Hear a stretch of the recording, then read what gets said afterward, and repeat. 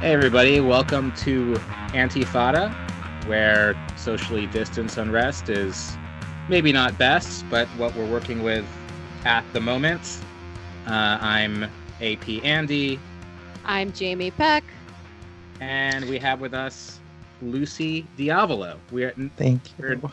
not very far from each other in North Brooklyn, but we are talking on Skype nonetheless. Same neighborhood, worlds away, right? Hopefully we'll hang out in person one day. So Lucy is a politics editor at Teen Vogue, and this week she wrote an article about mutual aid, the mutual aid networks that are starting up all around the country, the concept of mutual aid. And I got to say, you beat the New York Times to the punch. You beat Gothamist to the punch. Teen Vogue is so, good. Right? Oh, thanks. Yeah, we try, So hopefully we'll have some teen listeners. You're home from school. It's so we definitely have an ethos of sort of punching above our weight class. So, and it's because of the young folks that we're even in a position to do this, right? If they weren't paying attention to the work we're doing, none of this would be for anything.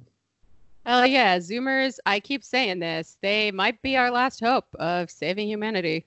As scary as that is, as scary as they are to me as a millennial, I believe in them. Yeah, they're really not that scary once you get to know them. I mean, I'll be honest, it's intimidating, I think. The further you get from your teenage years, regardless of your generation, the scarier it gets. But I don't know.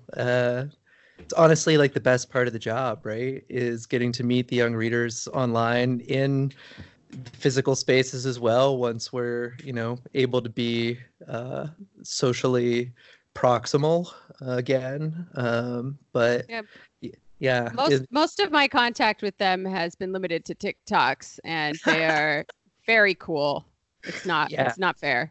But for now, we will continue simping from a distance. That's right.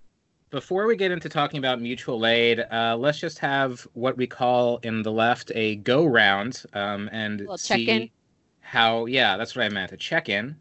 How are we all doing? What are our days like?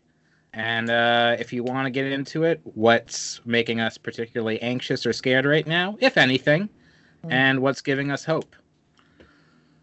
So let's start with Jamie. All right. Well, I'm personally fine. I mean, I'm no worse than I was before this whole thing happened. I've been working from home doing the majority report, so I still have that job, which is good.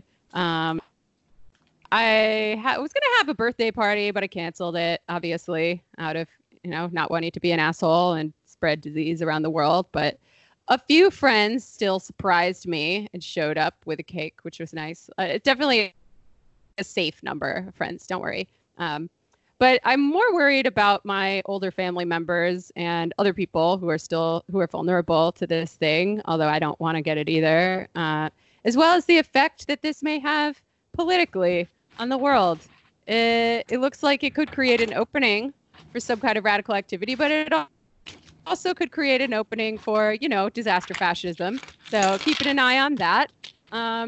Also keeping an eye on my cats a lot in the apartment. Watching them interact, which is always fascinating. And then I put my name on a mutual aid list, actually, and went on my first grocery run last night. So shout out to the DSA Socialist Feminist Working Group's subgroup Abolition Action, as well as the Eco-Socialist Working Group's Mutual Aid Disaster Relief Group for setting some of these networks up incredibly quickly. And I guess I should probably save this for the end, but I'll put a link where you can donate to the grocery fund at the bottom of the show notes. Cool. Lucy, you want to go? Yeah, sure. So I'm working from home as well. I've been for a little over a week now. I have been socially isolating to a pretty extreme extent because I had a cold about 2.5 weeks ago. It was coughing and runny nose. I never ran a fever, but it's the kind of thing where it's partially not understanding the virus at all, and partially just whatever kind of respiratory infection I might have had, not wanting to spread it around right now. So, it's been a fun little chance to experiment with like the most extreme end of the CDC guidelines. But it's, we have cats here. I have a bunch of roommates. I have a great roof. Oh, it's been such a godsend. And aside from sort of the anxiety inducing nature of the entire last, I don't know, week now. I mean, time is just meaningless at this point to me, but just trying to do the work. Like you said, I had the piece come out, sort of wanted to plant the flag on mutual aid as a theme of this moment pretty early on. And I think It's Going Down beat me to it, but I am always happy to concede to the folks over there on something like that. I think, today I published 2 more stories that were sort of like Q&As with people who are dealing with this stuff firsthand. I did an interview with a woman. She runs a bakery at a town in West Virginia, and they're the town with the first confirmed case in the state. And West Virginia was the last state with a confirmed case. So it's kind of this interesting moment at like concerns about the extreme end of the lackluster healthcare infrastructure in the country because it's West Virginia, and the investment there is not super high. And then a student at UChicago, we talked to a senior at UChicago about the mutual aid stuff they were organizing out there.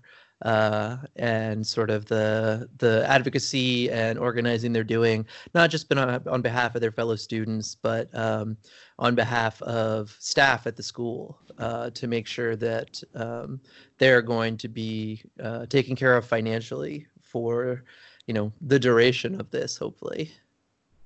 Yeah. So I'll find those articles, put them all in the show notes. So as for me, I'm doing pretty good this week. I was really freaked out last week. I just have a tendency to get ahead of everybody's anxiety. Like I remember when 9/11 happened, I was like the only kid in the school who was like, "Oh yeah, this is probably Osama bin Laden up to his old tricks." Because I've been like, I read like conspiracy theory message boards for a while, and I knew that this was like this kind of thing had been like talked about for a while. So, this whole winter I've been watching what's going on in Wuhan, thinking like, 1 billion people under lockdown.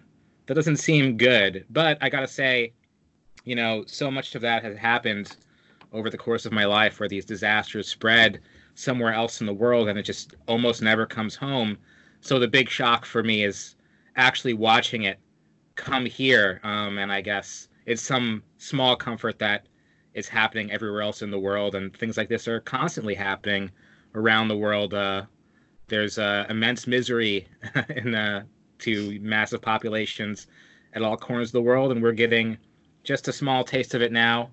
And hopefully we can rise to the challenge like people do everywhere where this happens, and that's what we'll be talking about today. I'll go into a little bit later something about how my days are. We'll talk maybe a little bit about self-care.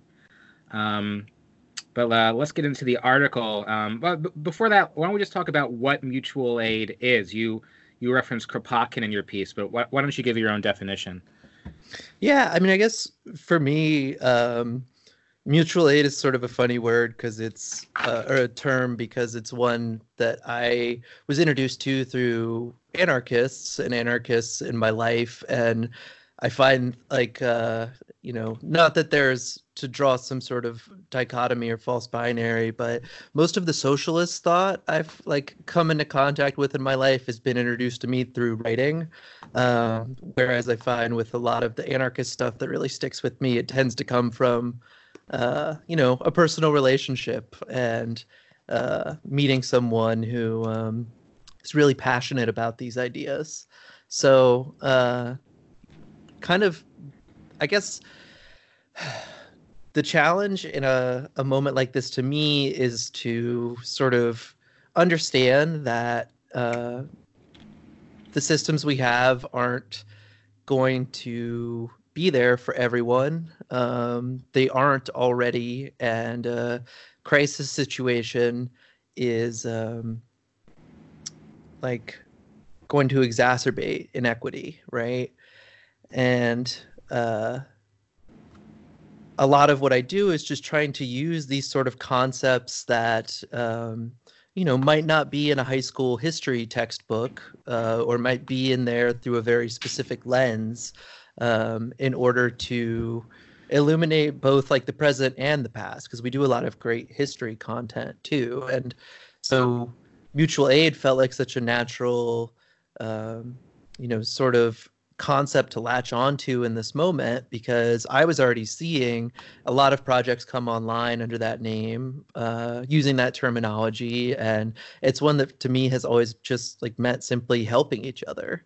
It's looking out for, the person next to you, the person across the street, the people around you. I think it's, important because it's like, why do we even need like a political term for just helping each other? And it's like, we do because our political systems are geared to alienate us and isolate us and exploit us. So yeah. Yeah, I think it is important to have a term for it, just because these kinds of actions have been so thoroughly co-opted by the NGO industrial complex and liberals who are very invested in capitalism. So they're willing, going back to Jane Addams, right? Some of the earliest liberal reformers would kind of parachute into these poor neighborhoods, chide them for living in squalor, help them in ways that made the liberals feel good about themselves without ever questioning the underlying power structures that create inequality in the first place. Mm-hmm. Yeah, and I think like mutual is a really important part of it, right? Because like aid is its own like good thing that you can do for people, but it's also something that can be done from a sort of top-down position. And the mutual and mutual aid, I think, is a really significant adjective in that it really communicates like this has to be about all of us together from the bottom up, And if I'm not mistaken, Kropotkin saw it as this sort of this different way of looking at how ecosystems are organized, because of course there's the social Darwinist conception of survival of the fittest, which doesn't have much to do with what Darwin actually said, but Kropotkin saw this sort of symbiosis of the entire ecosystem, where even though animals might eat other animals or whatever, everything works together in this sort of self-sustaining harmony. And he thought maybe that kind of idea could be applied to society through supporting your neighbor. Mm-hmm. Yeah, it's interesting because Kropotkin has like a Darwinian sense of it in like the sense that Darwin arrived at, not like the sort of bastardization of the term where it's survival of the fittest, right? Like Darwin later in life even came to understand that it's survival of the luckiest a lot of the time. And looking at like my reading on Kropotkin specifically, I pulled that quote from Mutual Aid, A Factor of Evolution. He's talking about, like you're saying, the systems in animal worlds that allow community survival and even communities to thrive, applying those into the more complex social networks and systems that humans find themselves in. And like mutual aid then becomes this sort of evolutionary imperative almost, because in order for all of us to survive and for the species to thrive, we can't just allow it to be the strong taking advantage of the weak, the powerful exploiting the powerless. It's interesting that he spoke about it in kind of naturalistic terms, because one benefit to mutual aid organizing that I see is it serves to kind of denaturalize these quote unquote natural disasters, right? And showing that disasters are not just an act of God, but they are a man-made function of the system under which we are all currently living. And it doesn't have to be this way. Yeah. I mean, it's the anytime like it's so fascinating that so many of these like luminary thinkers that their thought patterns influence us for better or for worse are coming from this era of natural history being this sort of like hybrid poetry and science almost, and how poignant that is now that we find ourselves in a natural crisis of the environment. So mutual aid has a long history within radical milieus, besides just being something that kind of naturally happens in a million different ways in all kinds of societies. Mutual aid organizations were a major kind of social organism in the early 20th century among immigrant groups, largely. And of course, those often advanced into like more proletarian organizations within unions and political parties. And we still see the remnants of these in like mutual aid and pleasure organizations in New Orleans, and like a lot of what we today know as street gangs were sort of mutual aid organizations initially in the 50s and 60s. But the more recent referent, I think, is relating to natural disasters and other kinds of disasters in the last 2 decades. And the first time I really heard about mutual aid disaster relief was following Katrina. Do you want to go into what happened in New Orleans and maybe some other recent examples? Yeah, I mean, I guess I don't know that I can speak to Katrina as much. I'm not a student of that moment to the extent that a lot of people are. I mean, I guess I would just say broadly that, like, I don't know. I guess mutual aid is not something I really think of in terms of disaster even necessarily as much. It's sort of the term that I came to apply to a lot of the grassroots organizing that I saw happening firsthand when I was in Chicago for a couple of years.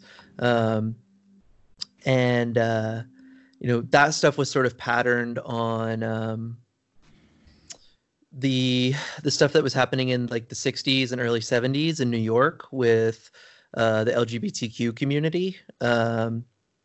And sort of these more like long-term mutual aid kind of setups that didn't necessarily understand themselves that way. But, you had these like, famously like houses with mothers of children.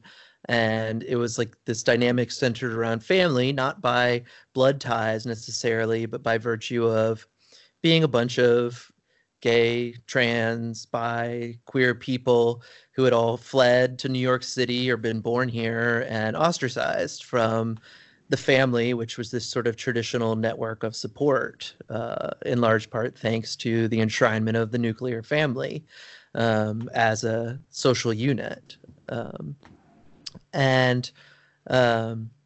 guess, I again can't speak so much to the disaster because this is really, the first sort of moment of national crisis I've even really covered as a journalist. I mean, that's not entirely true. Like, we've had other moments. I've been at Teen Vogue a little over 2 years now, and I started the week after Parkland. The family separation stuff at the border, that entire situation that the Trump administration created was a moment of a high anxiety for like our readers because, we try to do a really good job covering immigration stories. We know a lot of young people who are either immigrants themselves, the children of immigrants, don't have places to turn. So, I guess, my sort of like understanding of like real world examples of it is grounded in, examples like the Black Panthers Rainbow Society, in examples like the Street Transvestite Action Revolutionaries, the organization that Marsha P. Johnson and Sylvia Rivera started that, was basically just about emergency housing for young people on the street. Out of all of these sort of operations that you've studied, are there any mutual aid projects that you find especially inspiring or successful, or whose models you've seen spreading or should spread to a larger portion of society?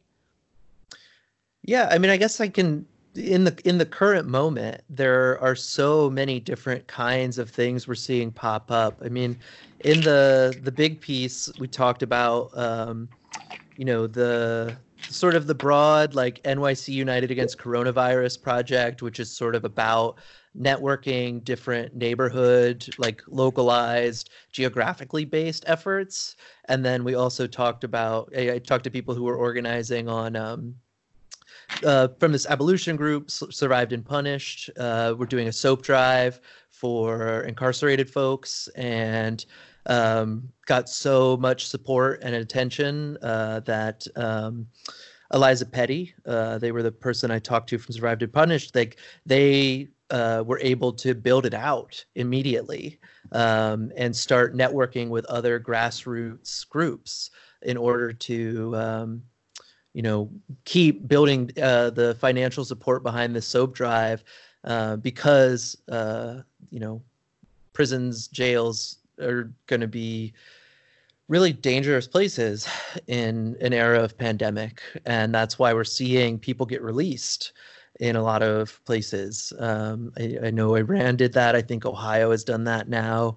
And like anytime you have Iran and Ohio in political alignment, I think that really speaks to the nature of the crisis in the moment.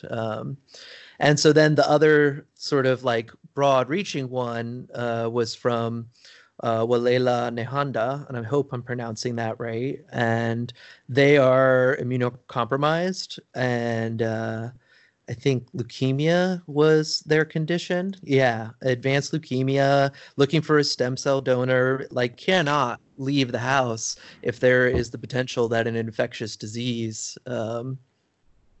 could infect them.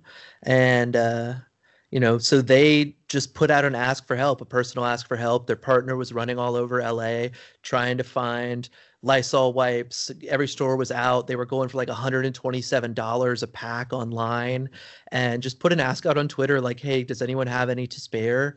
And got hooked up really quick. And then more and more people kept offering help. And that sort of spun out into these two lists, one of immunocompromised and immunosuppressed people who are worried about leaving the house right now, and another of people who are willing to make deliveries and go through the necessary disinfectant protocols in order to be able to drop off a package for someone in that situation, and not even ever meet this person, maybe always be on the other side of a door, but like be there to support them. So I think like those sorts of models, and then like it's even simpler stuff too I'm seeing on Twitter, where you're seeing like, hey, we're a bunch of us get together to watch soccer games at this bar, and the bar is shut down and all the staff is laid off. So as this like group of soccer fans that drinks at this bar to watch our team play, we're raising money for the staff. Another one that like has been mind blowing to watch has been Swap Brooklyn's sex worker relief fund. That was really one of the first projects I saw that sort of helped me understand the magnitude of what we're about to see, because sex workers are an immensely at-risk population right now, not just to the virus necessarily. I don't even know if at all. Obviously, we probably don't have evidence in a scientific sense about that, although I hope someone's looking to tell that story. But economically, obviously, sex work is a sort of industry right now that, people might be scared away from. And I saw today that relief fund had raised, I think, $40,000 already. And they are taking requests coming in from sex workers on the ground here in New York who are seeing huge drops in income already. That is definitely something I've seen people talking about online, is the economic impacts for folks in that line of work are already being felt.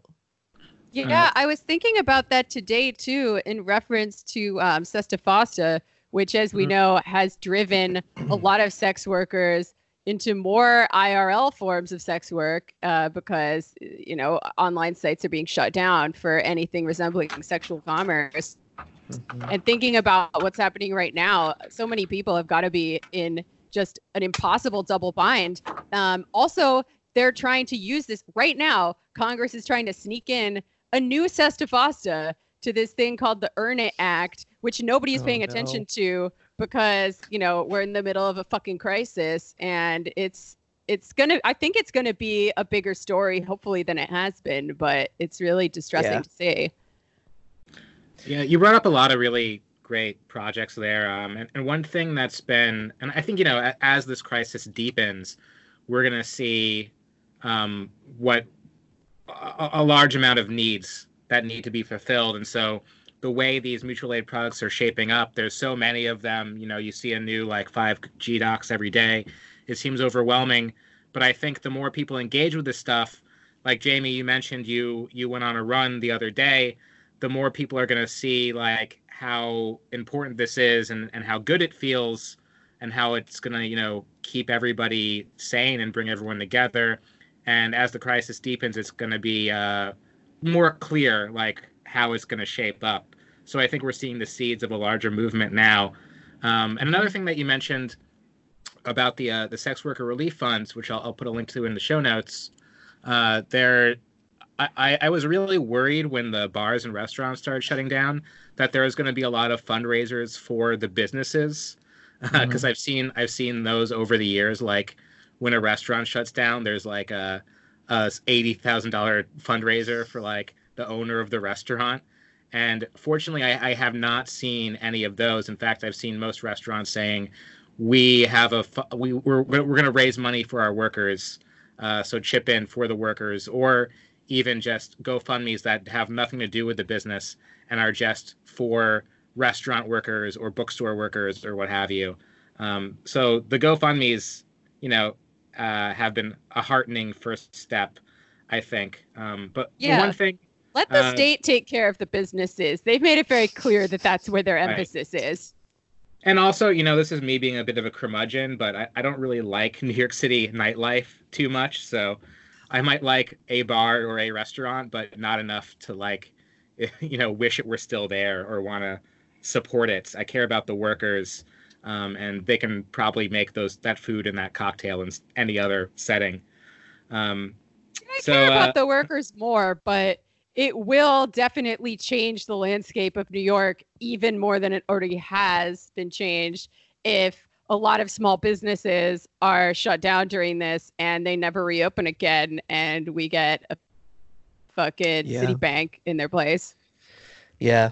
I mean, I think it is scary because the primary concern has to be the people at the very bottom of the economic ladder, right? Because they're going to be the most at risk. But the crucial question of how far up the ladder you get when you start to get to that small business owner level, because that radically changes workers' conditions moving forward too, right? If every neighborhood bar turns into a Starbucks or some bougie Instagram ready situation owned by a billion-dollar restaurant group or something like that, it radically changes the conditions for the people that work in those places, not to mention just the impact it has on community and that there's a reason it's called a pub. It's a public house, and these spaces to sort of bring people together really matter. And it matters that the people who live in the surrounding area feel like they have a place they can go to.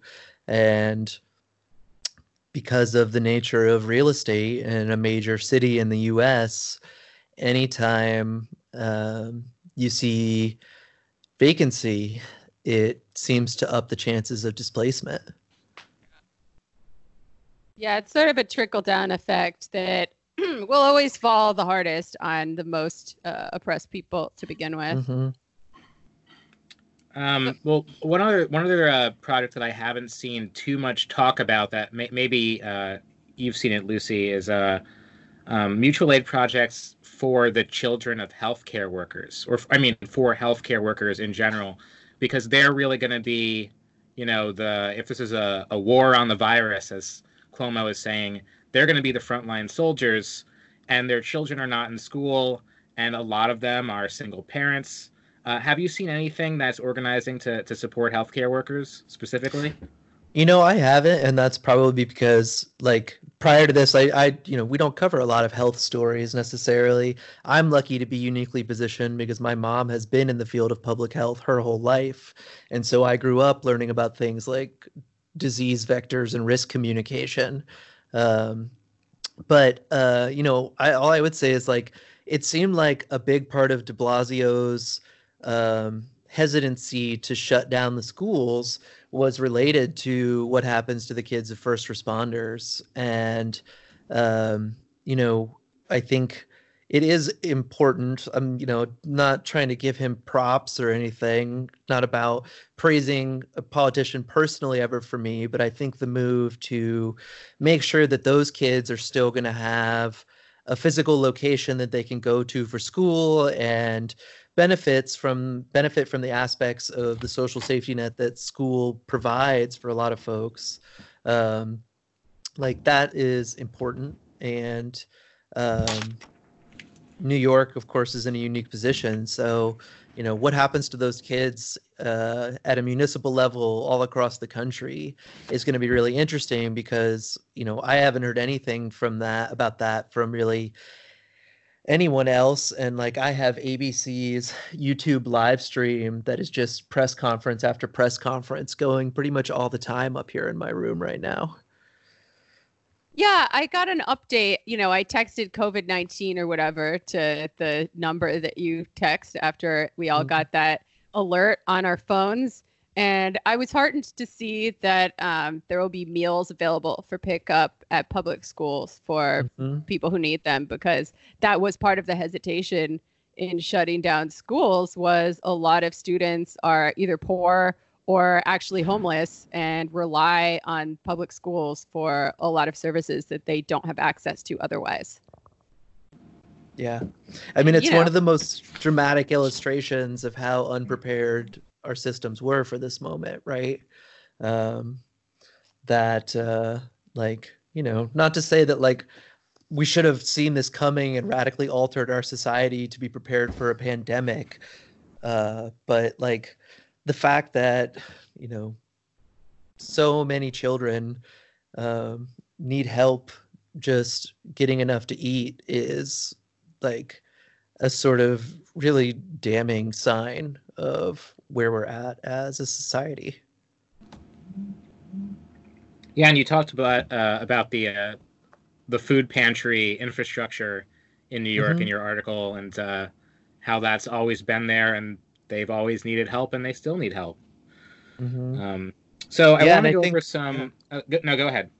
I was just going to say, that was Andy Ratto from NYC United Against Coronavirus who brought that up. And I think, like, your point about these existing resources also needing more help is, like, a great point, because not only are we going to, like, see advanced disinfecting protocols at places like that for the foreseeable future, but in the event that people do get sick, and they're able to contain the infection to the extent that those organizations could stay open, they'll need people to step in and fill the shoes to keep the projects alive. Yeah, I'll also put in the show notes a zine that came out from Mutual Aid Disaster Relief with a bunch of ideas on how to hygienically do this mutual aid work, and it covers a bunch of different topics. So I want to mention, I made a short list of mutual aid ideas that I have just seen that I think are, effective at this early stage. News you can use. One, Jamie, you mentioned delivering food to sick and elderly and immunocompromised people, or anyone who requests it. Obviously, we're going to see more in that as the virus spreads. A lot of people are going to need to just stay in their room for 2 weeks. And so, you can always offer that as help. Whenever I see a GoFundMe, if it looks legit, whatever it is, I'm just in the position where I can chip in $5 or $10. Maybe you are too, maybe you're not. That's one thing you can do. If you're just sitting around online all day. You can talk to your neighbors. Maybe you've never done it before. Maybe you've done it infrequently, but just say, hey, I'm here all day. If you need anything, here's my number. You can slide something under your door if you're worried about doing a face-to-face thing. And then I also thought that a lot of people, when they start talking about launching these projects, they go into big picture ideas of how we can build like a nationwide network or a nationwide response, or uh, they maybe they think too big, and that's good for some people, but for some people it maybe paralyzes them. So I think unless you're like Elon Musk and you have a bunch of factories that you can devote to making ventilators, it's probably best to just focus on what you can do around you. Like I said, talking to your neighbors, talking to your roommates, talking to your family, and really dedicating yourself to helping out on that level. And of course, that moves towards the idea of the fact that the big problem for a lot of people is not the virus right now, but it's not having a job. They just lost their job, or they will lose their job pretty soon. And why is that a problem? Is that they can't afford to pay rent. We talked on the show earlier this week with Line Goes Down about how to start moving towards a rent strike, and not just withholding your rent, but doing it in a smart way where your whole building is in it together. And obviously, that's just going to be a necessity for a lot of people. So this is an idea that's gaining momentum, and we should, really try to do it carefully, like know the laws, know our neighbors, and like coordinate it in an intelligent way. So when this crisis is over, we don't just immediately get evicted.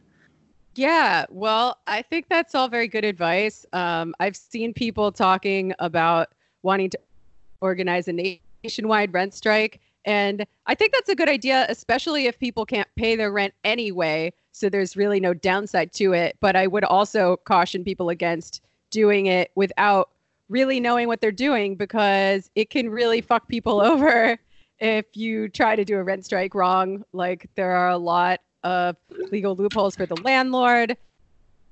You're supposed to be like, you know more about rent strikes than me, Andy, but you're supposed to be like putting the money in escrow in a lot of situations. And, if people are stoked to do it, but they're like only 1 or 2 units in the building doing it, they're probably just going to be fined or evicted once this is over.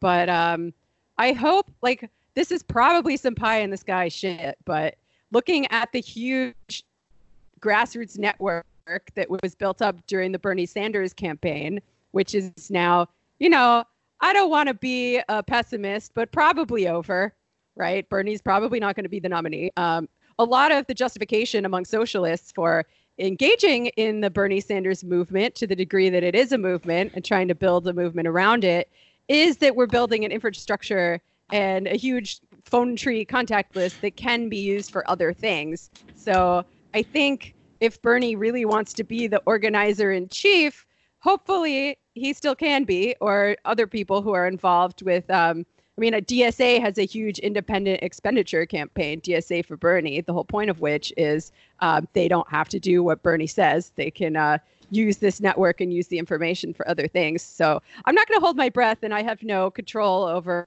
what they do with this network. But I hope moving forward that that's something that can be leveraged for some sort of collective action. Yeah, and in Los Angeles, the LA Tenants Union has been really active in putting out a lot of demands, organizing towards a rent strike, and also organizing with and on behalf of the large homeless population in LA. I've been really impressed by what they're putting out. Families are saying, well, you want us to self-quarantine and isolate, but we're homeless, so we're going to take this empty building. And already you're seeing mayors and governors starting to requisition empty property, and there's a lot of it, and there's going to be more of it now that, like, WeWork is going to be out of business, cruise lines are going to be out of business. There's nothing but space and people that need that space to quarantine. So another project we can be thinking about right now, besides demanding rent freezes and that kind of thing, is also taking space for ourselves. If you've ever wanted to try to squat, this is probably the best possible time to do it. Open up a building and give it to someone who doesn't have one. And things are changing dramatically right now. It's possible that building will be, yours for the duration. but obviously that's easier said than done. Look into what they've done in LA. I think they've done a pretty smart job of it. You have anything on that, Lucy? Gosh, I mean, in terms of like, I don't know. I guess I never tend to think in terms of nationwide just because like, I mean, like I have to, right? Because we cover national politics, but from an organizing perspective, focusing on the national level just always makes me want to go international. So, I think That's right. It's because you got good politics. I think ultimately, like, what we're covering right now, what I'm prioritizing is just local, because ultimately, like, whatever the DSA wants to do, I, welcome that and applaud it. But like ultimately the DSA is not is a small but like very important minority of Americans, and part of my work has always fundamentally been political education. That is sort of the mandate when you're writing about politics for young people, has to be that like you come at it from a perspective of I'm not going to make any assumptions about whether or not you've heard these terms before, or I'm going to assume that like not that you need me to explain everything, but that you are smart enough to put the pieces together as a young person reading political reporting in Teen Vogue, that I can give you the information that you need to apply that to your life. And so I think continuing to do sort of grassroots level outreach, getting involved on that level, where there's not a lot of room for pontificating or theoretical perfection, but there is right now a dire and urgent need for practice. One might even say praxis. One might, but I would only ever say it like praxis. Yeah, that's right. That's the correct pronunciation. Don't take work away from Simone Norman, please. It's a hard time for her as well. We just published her Rosa Luxemburg OG history. That was one of our most recent history pieces. Yeah. So you are giving birth to her, in fact. Yes, we're working together. You know how it is. That's great. Simone's great. Yeah. Mm-hmm. Also great, Rosa Luxemburg. Duh. Absolutely. But, if you're listening to this show, I probably don't need me to tell you that. Might be a good idea to read Rosa Luxemburg for those of us who haven't. Mm-hmm. I have not read much Rosa Luxemburg. I know Haymarket Books just put out a bunch of free texts. I'm not sure if Rosa is in there, but that's always a great place to turn for reading material. Love the folks over at Haymarket. Oh, yeah. I think Verso is also making many of their books available online right now for people who are sitting around and, want to do a little political ed. Mm-hmm. And if you want to learn about text. If you want to learn about the history of J. Posadas UFOs and apocalypse communism, my book is coming out April 20th from Pluto Books, and you can pre-order it now. With that in mind, I'll talk a little bit about self-care. This is I think this is a kind of mutual aid in a way, although self-care is usually defined as something that's it's often abused as something akin to selfishness. I think it's actually important to keep yourself strong and capable in order to help others and to support others who are perhaps worse affected or less capable of dealing with this crisis. So I thought maybe we could just end by talking about some things that are making us feel better and feel more capable and powerful on a day-to-day basis. Like, for example, I've been jogging every day. The gym is closed, so I've just been jogging, and it's good to get fresh air. Sunlight is a disinfectant. That's not just a saying. It's true. It's good to see like what's, still open and still around. And I don't get too close to anybody, so I don't think it's really dangerous at all. This is a good time to start keeping a journal if you haven't done that before. It's, it's basically self-therapy. You just write whatever's going on in your head. You don't have to worry about anyone reading it or judging you. It can make you feel really good, and so can reading, doing other kinds of writing. making healthy meals, texting and calling friends who maybe you haven't talked to in a while. I actually have like an app where you can have these like a daily checklist. And so I just try to, it just feels good to like check these things off. So you can maybe just instead of like binge watching all day or sleeping until 2 because you don't have to go to work anymore, you can just try to keep up with these things, and get them done every day. And then one other thing that always makes me feel good if I feel like I'm not doing enough uh, is I like to write letters to prisoners. Usually I pick somebody from the Anarchist Black Cross prisoner guide. Just anyone who I'm interested in their story. And you can just write about your day or your thoughts, anything you want. They always appreciate getting this stuff. There's also Black and Pink that has, lists of queer prisoners who are looking for correspondence. And then there's a site called writeaprisoner.com, which just has all kinds of different prisoners who are looking for pen pals. And we really have to think about them in this time because they are already isolated and confined, and there's nothing that they can do but sit and wait. And that's a really horrible situation. It's always good to keep, however depressed we might be, to keep it in perspective. Those are all very good ideas, Andy. Although I will say, sleeping till 2 p.m. and getting some things done, not mutually exclusive.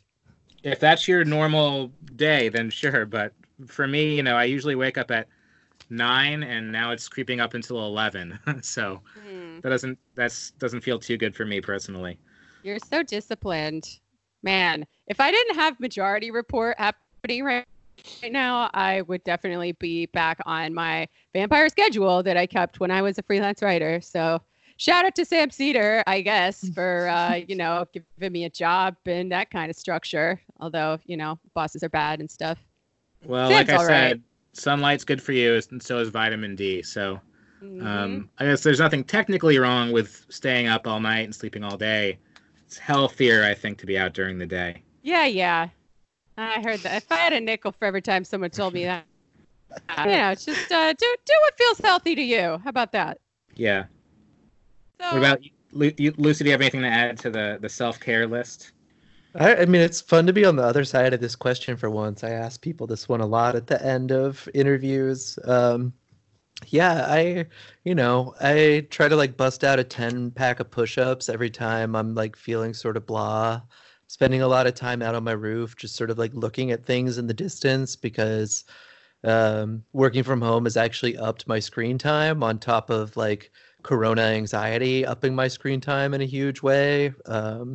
My screen time report came in on my phone on Sunday, and I had spent more than a full day on Twitter just on my phone last week. So, some like trying to mitigate, that's really the strategy. And then I'd like play a lot of music. That's like a really important exercise and like just sort of vent for me. Like doing either stupid covers of my banjo or been writing new music again and just like working out feelings. Journaling, I would definitely give a big up to that. I would give a big up to Black and Pink. I love Black and Pink and all the work that they do. And definitely write to someone through their program, show them some love. I think, I would definitely underscore like finding ways to stay social right now too. Sort of these like long phone calls with friends and my mom and my sister and even my dad now is willing to stay on the phone with me for a pretty good chunk of time. And it's really, I don't know. It's just nice to have someone there on the other end of the line who, cares about you and cares about you too. And be reminded even in like this sort of like, apocalypse of like daily shocks to the system. Like we're all still here and we still love each other. Yeah, Word. exactly. That reminds me, I should probably call my grandma. She would probably appreciate it. We can set aside our differences about Bernie versus Biden, and I'm going to be a good granddaughter for once. So, okay, there's another section on here that I really wanted to get to, which Andy titled very nicely Philosophy of the Crisis, because I really want to get into how mutual aid can fit into a larger kind of leftist program.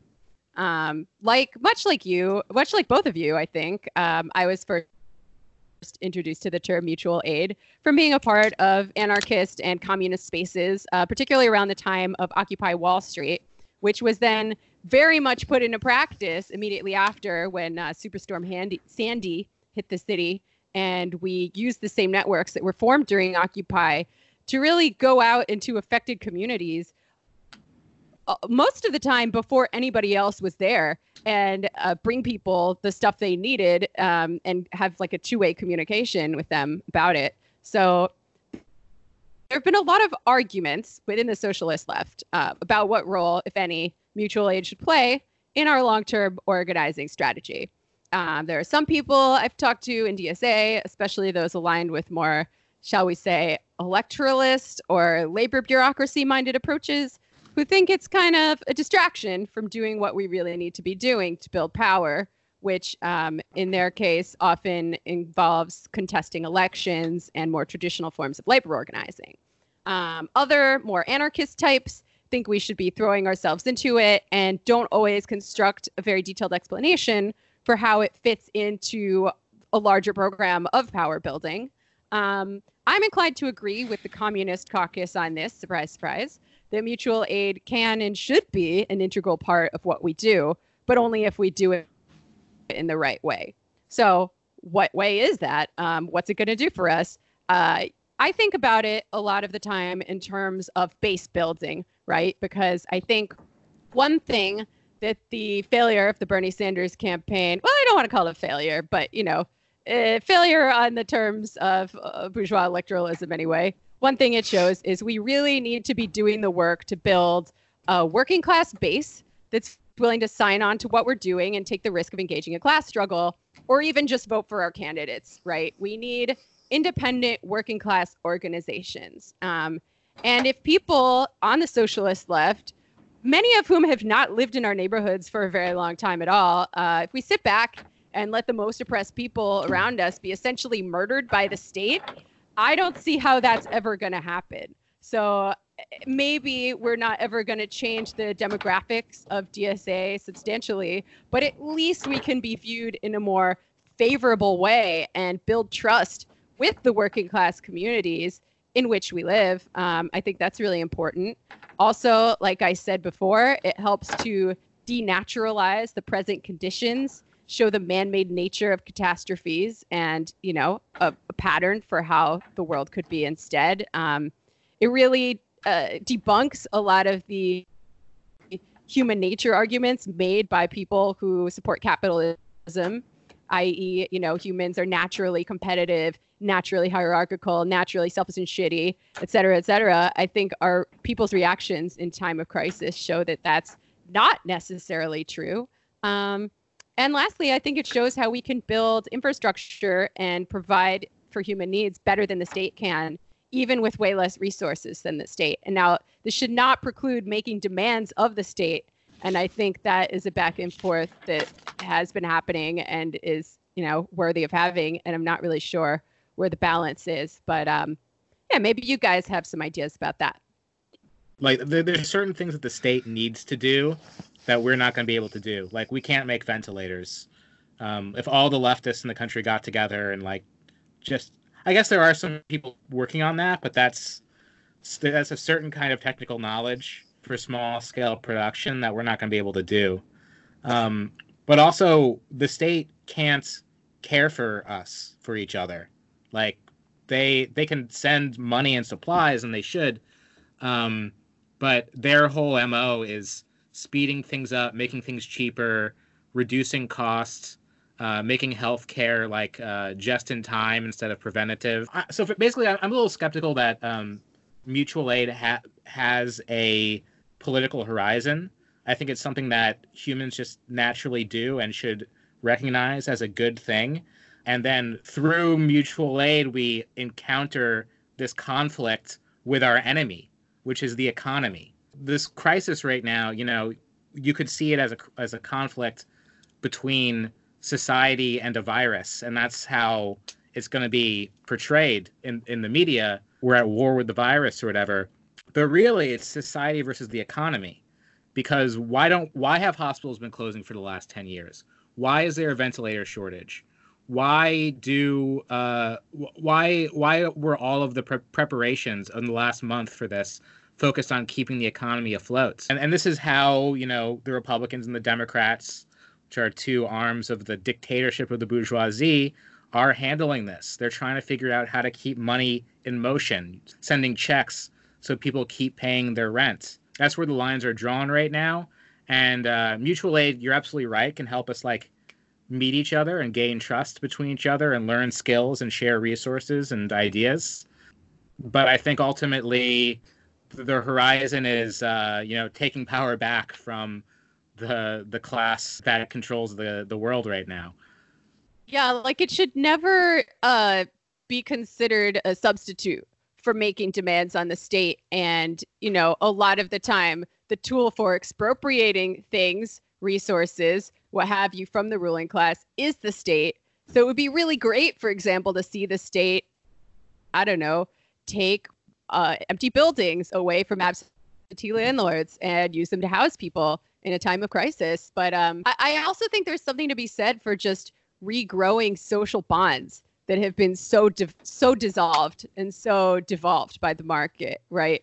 We're always banging on about this on the show, but part of the really difficult task that we face as communists is how to, especially now, right, when we're literally forced to be atomized in our own homes, even further than we were to begin with under late capitalism, is how we regrow these social bonds and community and really the social fabric in a way that will enable people to work together as a class and become less alienated from one another.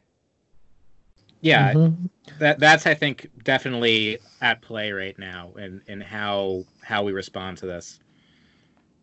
Yeah, I think a lot of it hinges too on whether, I don't know, obviously, I think this is kind of the point both of you are making in a way, is your perspective on the state as either, whether it ranges from the sort of most fatalistic interpretation of Gramsci in that it's merely a vehicle for ruling class unity, or whether you view it as something that through either reform or political revolution or whatever sort of social revolution, something that can actually be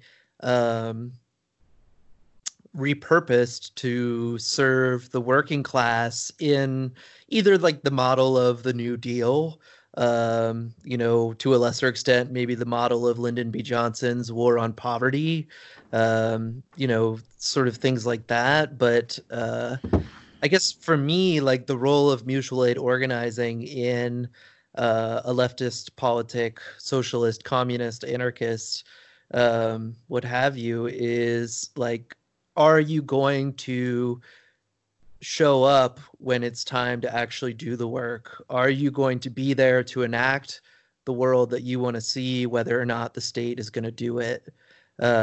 Because you're right, the way that our systems are set up right now, barring seizure and occupation of factories and bringing the workers in there on side to literally seize the means of production for this life-saving medical equipment that we need in this moment. This is going to have to be a negotiation. And from a sort of pragmatic perspective, understanding that the state is going to be wrapped up in that sort of mass production, in a lot of sort of symbolic moves, in a lot of economic management at the sort of top level of the economy, it becomes all the more incumbent on us with the ability and willingness to organize to do that at the grassroots level, because you know, the worst case scenario is, of course, like always further victimization by the state from the people who are already subject to its worst elements. But you know, the abdication of the role the state does play in a lot of our society right now is, you know, the potential challenge in and of itself. And I think even after this crisis, the practice of mutual aid has the potential to be a form of power that can be taken from the state, because whether or not there's a crisis, if people are the ones providing for each other, if people are the ones running food pantries, if people are the ones running daycare programs, and that doesn't have to come from a state you don't trust, you know, you can break off something potentially like the school to prison pipeline if your schools and your prisons aren't controlled by the same politicians. Yeah, I also like the idea of thinking about disaster relief in a more holistic way, because as you've mentioned before, the crisis has existed for a lot of people since way before this particular crisis started. So thinking about disaster relief, not just in terms of things you do in a disaster, but like the rolling disaster of mass incarceration and the rolling disaster of austerity, I think is a good way to start thinking beyond this particular crisis into the larger crisis that is capitalism. Mm-hmm. Yeah, I mean, the whole world is a disaster, right? I mean, that's it's not going great. No, but like the only thing that, like, I don't know, I mean, for me at least, gives me hope is like seeing people fight for each other, fighting for someone you don't know, right? And like not me, us, and like, you know, Bernie's not the first one to have the slogans that sort of capture the spirit of this. But like the idea that, you know, whether or not we co-opt the power of the state, we can support and look out for each other. Giving that idea a manifestation and an embodiment through the organizing work that we do, to not only like be a conduit of aid, but to build connections with these communities, right? And I think that's especially important in this moment, because there are a lot of organizers in Black communities, in other communities of color, in, you know, a lot of these communities that find themselves targeted by the state, who already understand the work they've been doing, I think, through the lens of mutual aid, and, you know, following their lead from an ideological, from a theoretical standpoint, and also following their guidance on the practical necessity of what mutual aid looks like in their communities. Because, like, you know, if every white kid in Brooklyn just starts showing up with their own ideas about, you know, what needs to happen, that becomes its own headache for the people who are already parts of these communities trying to organize them. Yeah, word. I think that's part of where the mutualism comes in, of mutual aid, right? We're not liberals. We're not parachuting in with like X, Y, and Z. Here's what we think you need. Like, you got to ask people and listen as well in order to really do it properly. Totally. But along those lines, I think that there's a unique potential in this era of like pandemic social distancing where we're entering. And by potential, I don't mean like an opportunity. I really don't like this kind of catastrophist idea that there's opportunity now. Like, there's always opportunity to, you know, do mutual aid and help each other and become better people. So this isn't necessarily a better opportunity. And you alluded to this earlier, Lucy, this like recognition of how fucked up society is and how things have just been a disaster worldwide for a long time. And this isn't like a new disaster. This is a continuation of that. One essay that I was reminded of in thinking about that relating to social distancing specifically was an essay called Unity in Separation from Endnotes 4, basically explaining the terrain right now in the post-war era, where, in the pre-war era, you had this like manifestation of people in unions and in parties, and they would, come together and occupy factories and have revolutions and such. The post-war era, you see the disintegration of that, where, the production process is spread across the world. So you no longer are so concentrated in certain factories or in certain buildings. You might move to the suburbs. You might be going out to the movies less. You might be hanging out in the square less. You'll be more at home watching TV. So there's this disintegration, this fracturing on all levels. But that's still something that unites us, because this is economized lifestyle that's part and parcel with the production process that's spreading the world. And never has that been so obvious as right now, where we literally are, in some places, mandated to keep our distance from one another. And we're all up against the same condition now. So although there's still a million things dividing us, there's this very clear unity where we can be all in it together, like in wartime. And I think war is a particularly bad analogy, and it's something that the state's going to use. But it is important to note that during wartime, things can change very rapidly and very dramatically, and there's always a new world on the other side of that wartime. I mean, the last time we had a pandemic like this was in the middle of World War I, and World War I was greatly changed by that Spanish flu epidemic. And on the other side of it, there was communism in Russia. There was revolution spreading throughout Europe. World War II, of course, had like much darker consequences and no revolution or few revolutions following it. But the technological advancement during that time was immense. And you had the continuation of this kind of pseudo-social democracy on the other side in the West. So we're entering a different world, and hopefully we can this in this early stage, if we have this conception of mutual aid spreading as a guiding ethic for how we enter this time of change, maybe something good can emerge on the other side. Yeah, Sean brought up the example of rent control, right?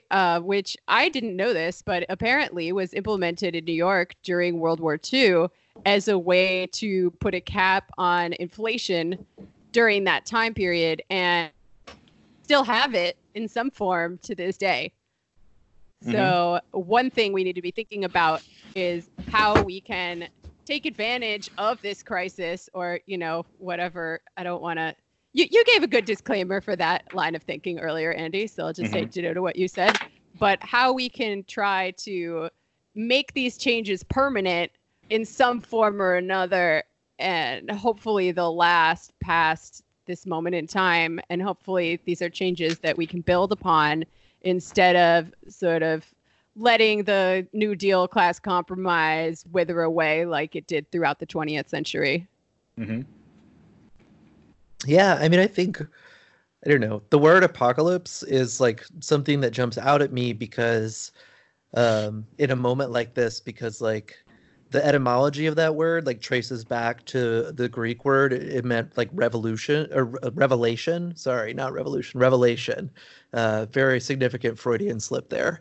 Yeah, I mean, it meant revelation. And I think like every moment, like what you're talking about, the world wars, there's so many other moments like this, that feel sort of apocalyptic. It's because we're learning something new. We're discovering something for the first time.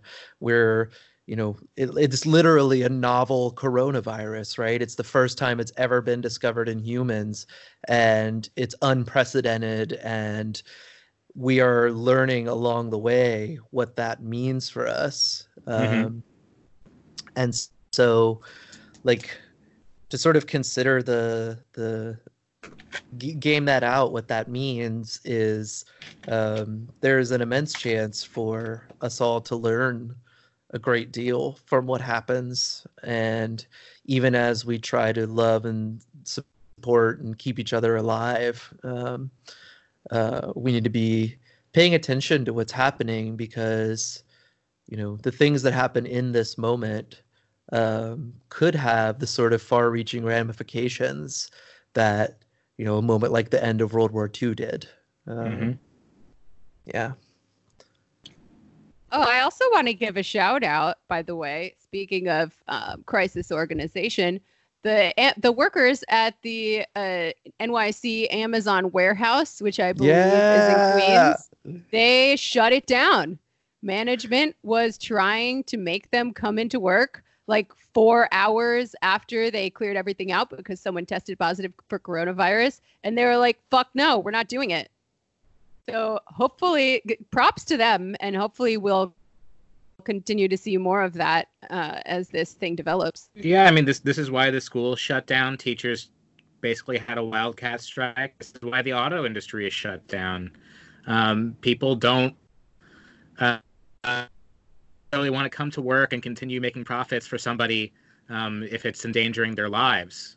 Now, if those auto factories were converted into mask and ventilator factories, maybe they would want to come into work because they know it's for the greater good. So this is the kind of way that consciousness might shift.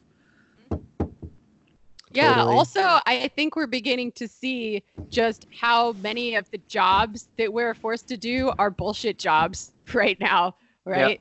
Like, there's actually a relatively small percentage of the population that is engaged in quote unquote productive labor, which humanity actually needs in order to continue existing. And a lot of these other jobs, they're bullshit.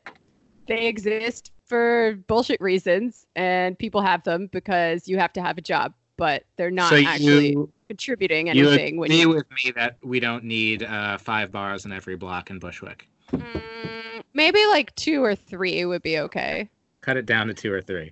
Yeah, I mean, I really only go to 1 or 2 myself on the regs, but I would be sad if those bars went away forever.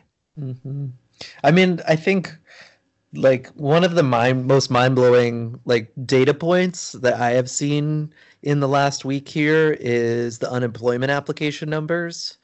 Yesterday, the state of Ohio announced they had 78,000 applications as of yesterday, Wednesday, compared to only 6,500 the entire week before that. I think it was Minnesota I saw today. On Tuesday, they had like 2,000 applications coming in every hour, whereas the normal load was like 40 to 50. And like the people whose jobs are getting canned right now because like they're viewed as non-essential, or because the businesses that employ them know that there's nothing that these folks can do because the structures of labor organizing are in the state they're in, unfortunately. It's really heartbreaking. I mean, that's been some of the, I think a lot of the journalists that I follow online seem to have sort of settled into the sort of eye-popping merry-go-round effect of what's happening on the news. And meanwhile, like everyone I follow who works in a restaurant has basically their last 2 weeks has been gone from this sort of like debilitating anxiety about getting infected, and then they get laid off, and it is like a snap pivot to, okay, now I have to have debilitating anxiety about how I'm going to survive economically. And like fundamentally, when you predicate people's survival on their ability to, produce through labor, any sort of threat to the modes of production becomes a threat to survival, even if it won't actually kill you itself.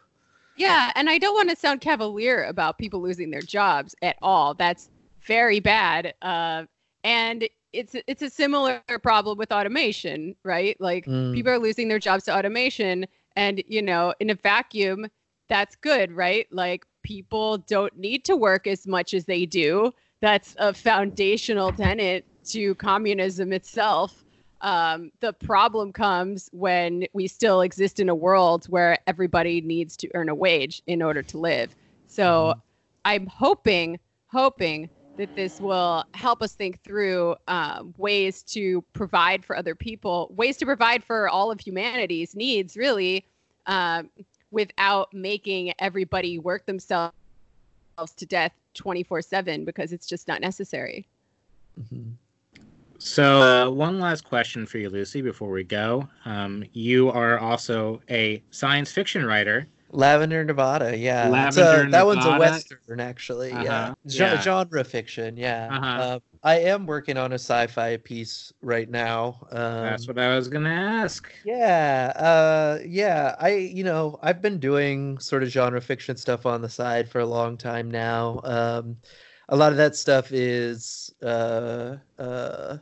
sort of outdated politically for where I'm at right now. So I'm sort of in this phase of trying to adapt these really strong characters I have from earlier works into situations that I think are, more relevant. Because I think like that story, Lavender, Nevada, was very serendipitous, honestly, how it came together to be what it was. I had been talking to someone who works at like a corporate media company about, I'm in charge of this vertical and we're trying to do weirder stuff and it's got to be sort of fashion oriented and I'd love to do some fiction. And so I just wrote like this 1,000-word story about a bounty hunter who comes to hunt down this woman in a mining town because she's been robbing payroll shipments, and his belt buckle breaks and she kills him. And through the guidance of Chloe Padlington at Commune, that sort of turned into this romantic penny western about, these like kick-ass danger dykes organizing their silver mining town into a lavender commune. Now, I maybe just assumed it was taking place in the future on another planet, but that's why I decided. I'm gonna have to read this. Yeah, it's the insert in the last issue of Commune, or 2 issues ago. Number 4. What I'm getting at is, I think, not only do we need to be taking care of each other, taking care of ourselves, and, surviving collectively, even as we're separated, but we also have to have a light at the end of the tunnel. Like, we have to imagine that something good can come out of this, because, of course, something good can come out of this. And so speculative fiction, sci-fi, there's probably been a million stories written about pandemics. Maybe we need one right now so we can have a positive vision of how everything's changing. And maybe you're the person to do it. Yeah, I'll give it a shot. I'll let you know. Hell yeah. Thanks so much for joining us. Let's stay in touch. Absolutely. And hopefully I'll see you out there one day. Yeah, thanks so much. This was a total treat. Okay. Yeah, bye. Thank you. Yeah, thanks for having me. Of course.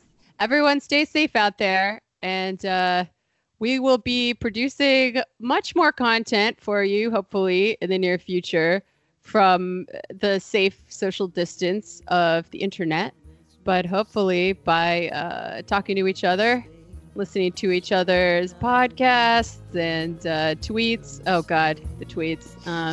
We can create some sort of solidarity even in our weird social distancing present. That's our form of mutual aid posts. Time to reflect, time to rethink, life during wartime.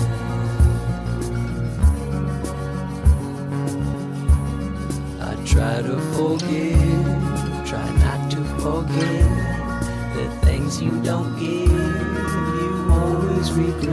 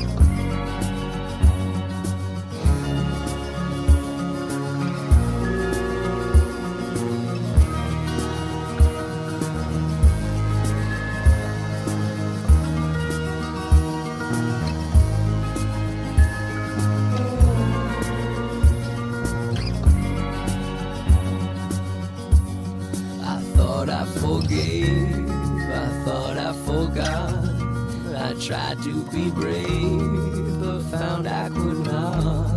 I made a mistake, and now it's all too late. My heart's full of ache. Is this what is called fate?